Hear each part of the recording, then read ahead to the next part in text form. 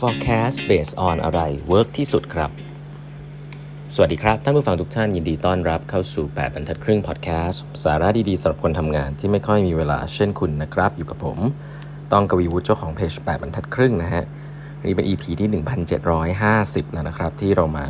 พูดคุยกันนะครับ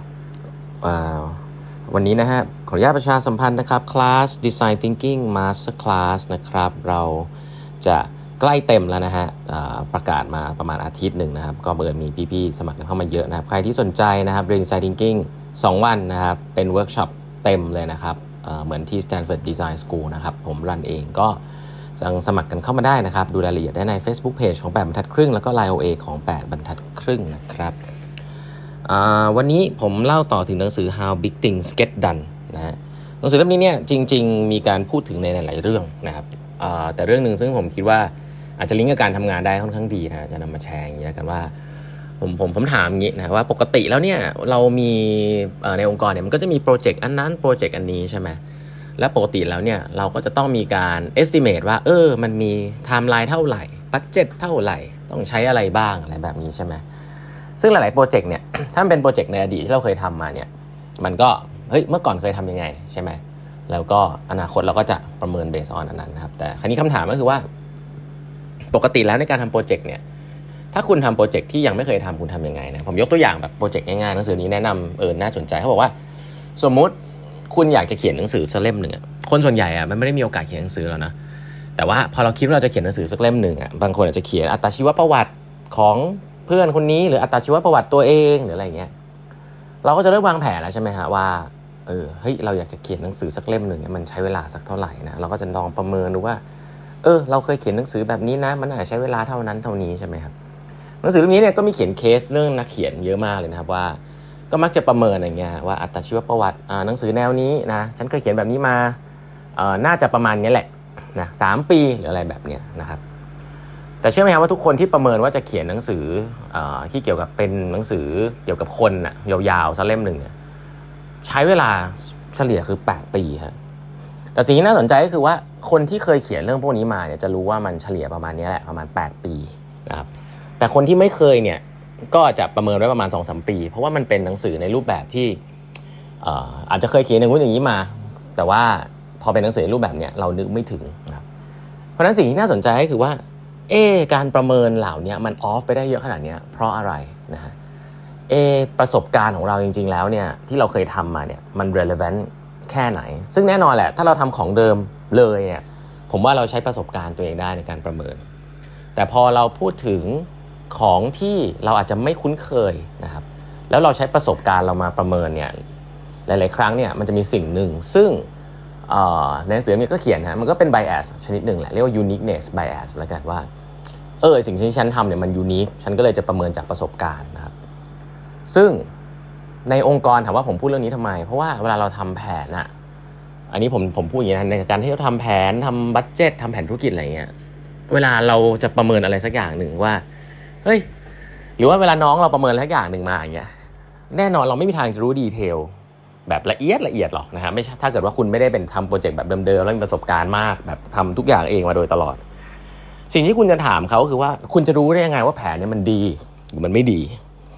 อันนี้มันเป็นคำถามเชิงปรัชญานิดนึงนะอันนี้ผมทำอย่างนี้ก่อนคือเวลาเราถามคำถามนี้แล้วน้องอึ้งเนี่ยจริงๆประเด็นอยู่ที่ว่าแล้วทำไมเราจะรู้ได้ไงว่าแผนที่คุณส่งมาเนี่ยมันดีแล้วหรือมันไม่ดีหรือว่าของเงินเท่านี้มันใช่หรือเปล่านะวิธีหนึ่งที่เราทำก็คือก็ทำแผนธุรกิจนี้มาแล้วมันก็ ได้กำไรสัก 10% อย่างเงี้ยก็ปกติ 10% ก็เป็นสิ่งที่ผมคิดว่าโอเคครับอะไรแบบเนี้ยเราก็ถามเขาต่อว่ารู้ได้ไงว่า 10% มันโอเคแล้วทำไมมันไม่ใช่20ล่ะทำไมไม่ใช่30ล่ะทีนี้ไอ้สิ่งเหล่านี้ที่เราพยายามจะไกด์เนี่ยเพราะว่าอะไรเพราะว่าการที่เราทำแผนธุรกิจหรือเราตั้งโครงการอะไรขึ้นมาสักอย่างเนี่ย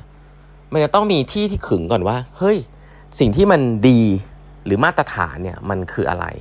นะครับ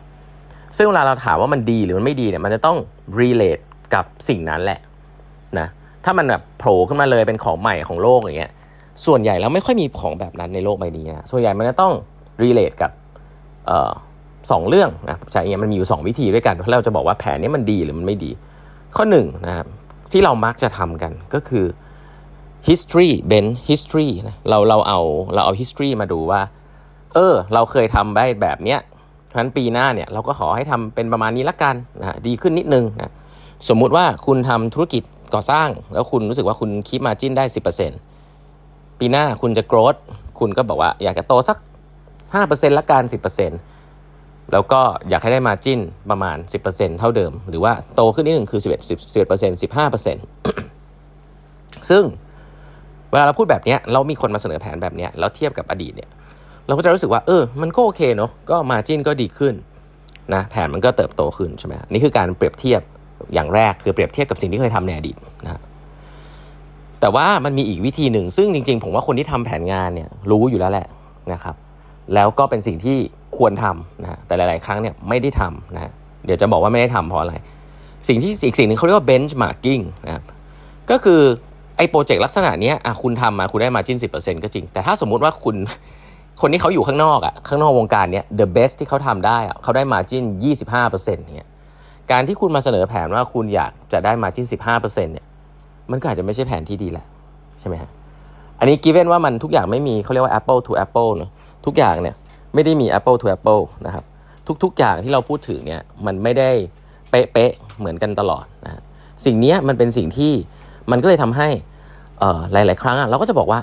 เฮ้ยแต่โปรเจกต์อื่นมันไม่เหมือนโปรเจกต์นี้นะอันเนี้ยจะเจอตลอดในองค์กรก็คือว่าโปรเจกต์ของฉันเนี่ยมันยูนิคนะครับแต่จริงๆในโลกใบนี้ไม่มีอะไรยูนิคแล้วมันก็บางพาร์ทนะ 70-80% เนี่ยมันเบนช์มาร์กได้เพราะฉะนั้นสิ่งที่กำลังจะบอกก็คือว่าเขาบอกว่าหนังสือนี้เขาบอกว่าหลายๆครั้งเนี่ยโปรเจกต์ขนาดใหญ่ที่มันเฟลและบัดเจ็ตเกินหรือว่ามันไม่เป็นไปตามสิ่งที่มันควรจะเป็นเนี่ยเพราะว่าตั้งแต่วางแผนแล้วฮะไม่ได้ทำการเบนช์มาร์กว่าตัววัดที่ดีคืออะไรนะครับ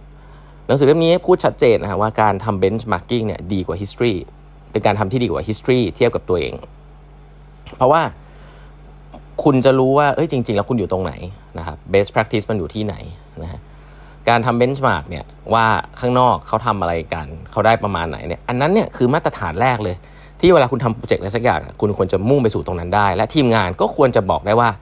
เวลาแผนคุณดีหรือไม่ดีเนี่ยจริงๆแล้วการเทียบกับ benchmark ข้างนอกเนี่ยเป็นสิ่งที่ดีที่สุดนะครับการเปรียบเทียบกับคนข้างนอกนะครับส่วนการเปรียบเทียบกับตัวเองที่เคยผ่านนั้นเนี่ยมันก็เป็นการเปรียบเทียบแหละแต่คุณต้องเปรียบเทียบกับข้างนอกก่อนว่าคุณดีกว่าหรือแย่กว่าข้างนอกนะครับส่วนถ้าคุณทำแล้วดีกว่าข้างนอกจริงๆเนี่ยทำให้มันดีขึ้นอีกเรื่อยๆเนี่ยก็เป็นสิ่งที่ดีฮะแต่ถ้าคุณยังทำแล้วมันแย่กว่าข้างนอกคุณอาจจะต้องมีแผนที่ทำไงให้กลับไปที่ industry benchmark ให้ได้แต่สิ่งที่น่าสนใจคืออะไรไหมครับเพราะว่าในชีวิตจริงคนที่เคยทำจะรู้ว่าไอ้ benchmark ข้อมูลพวกนี้มันไม่ได้หาง่ายนะครับและไอ้ benchmark ที่มันเอามาเทียบกันได้ตรงๆจริงๆมันก็ไม่ได้หาง่ายนะครับซึ่งวันนี้ผมคงไม่ได้มาเล่าให้ฟังว่ามันหายังไงนะครับหลายๆครั้งเนี่ย data หลายอย่างก็ต้องดูจาก research จาก Google บ้างแหละไปสืบมาบ้างแหละให้น้องไปถามไปแอบสืบจากคู่แข่งอะไรเงี้ยแต่กิจกรรมนี้เป็นกิจกรรมที่ต้องทำนะที่ต้องบอกนี้ก่อนว่ามันกิจกรรมที่ดู tedious ไม่ชัวร์นะครับแล้วก็เป็นกิจกรรมที่สุดท้ายแล้วหลายๆคนก็จะเลือกที่จะไม่ทำเพราะว่า1ไม่มีโปรเจกต์อะไรที่มัน Apple มาเทียบกับ Apple ของฉันได้อันนี้ไม่จริงนะครับอย่างน้อยมันต้องมีบางพาร์ทที่มันเทียบได้แน่ๆอย่างที่2ก็คือว่ามันหาข้อมูลไม่ได้มัน proof ไม่ได้มันเป็น informal ซึ่งหลายๆครั้งก็เป็นผู้บริหารเองที่จะบอกว่าแล้วมันข้อมูลนี้มันเชื่อถือได้หรือเปล่าบางทีคุณก็ต้องไปหาหลายๆ source แล้วเอามา average กันหรืออะไรแบบนี้เพราะนั้นการทำข้อมูล benchmarking นะครับมีส่วนสำคัญมากนะครับในการที่จะทำให้คุณรู้ว่าแผนงานแผนธุรกิจที่อยู่ตรงหน้าคุณเนี่ยมันมีจุดเริ่มต้นที่ดีหรือไม่ดีนะครับวันนี้เล่าเรื่องนี้ให้ฟังเพราะว่ารู้สึกว่ารีเลทกับการทำงานหลายๆเรื่องเลยเนาะก็เอามาแชร์กันนะครับอย่าลืมนะฮะคลาส Design Thinking Master Class นะครับเรียนเรื่อง Empathy เรื่อง Ideation เรื่อง Prototyping ครบเลยนะฮะในแบบของ Service Design นะครับก็ดูรายละเอียดได้ใน Facebook Page ของ8บรรทัดครึ่งแล้ว LINE OA ของ8บรรทัดครึ่งนะครับแล้วพบกันใหม่พรุ่งนี้นะครับกับ8บรรทัดครึ่ง Podcast ครับสวัสดีครับ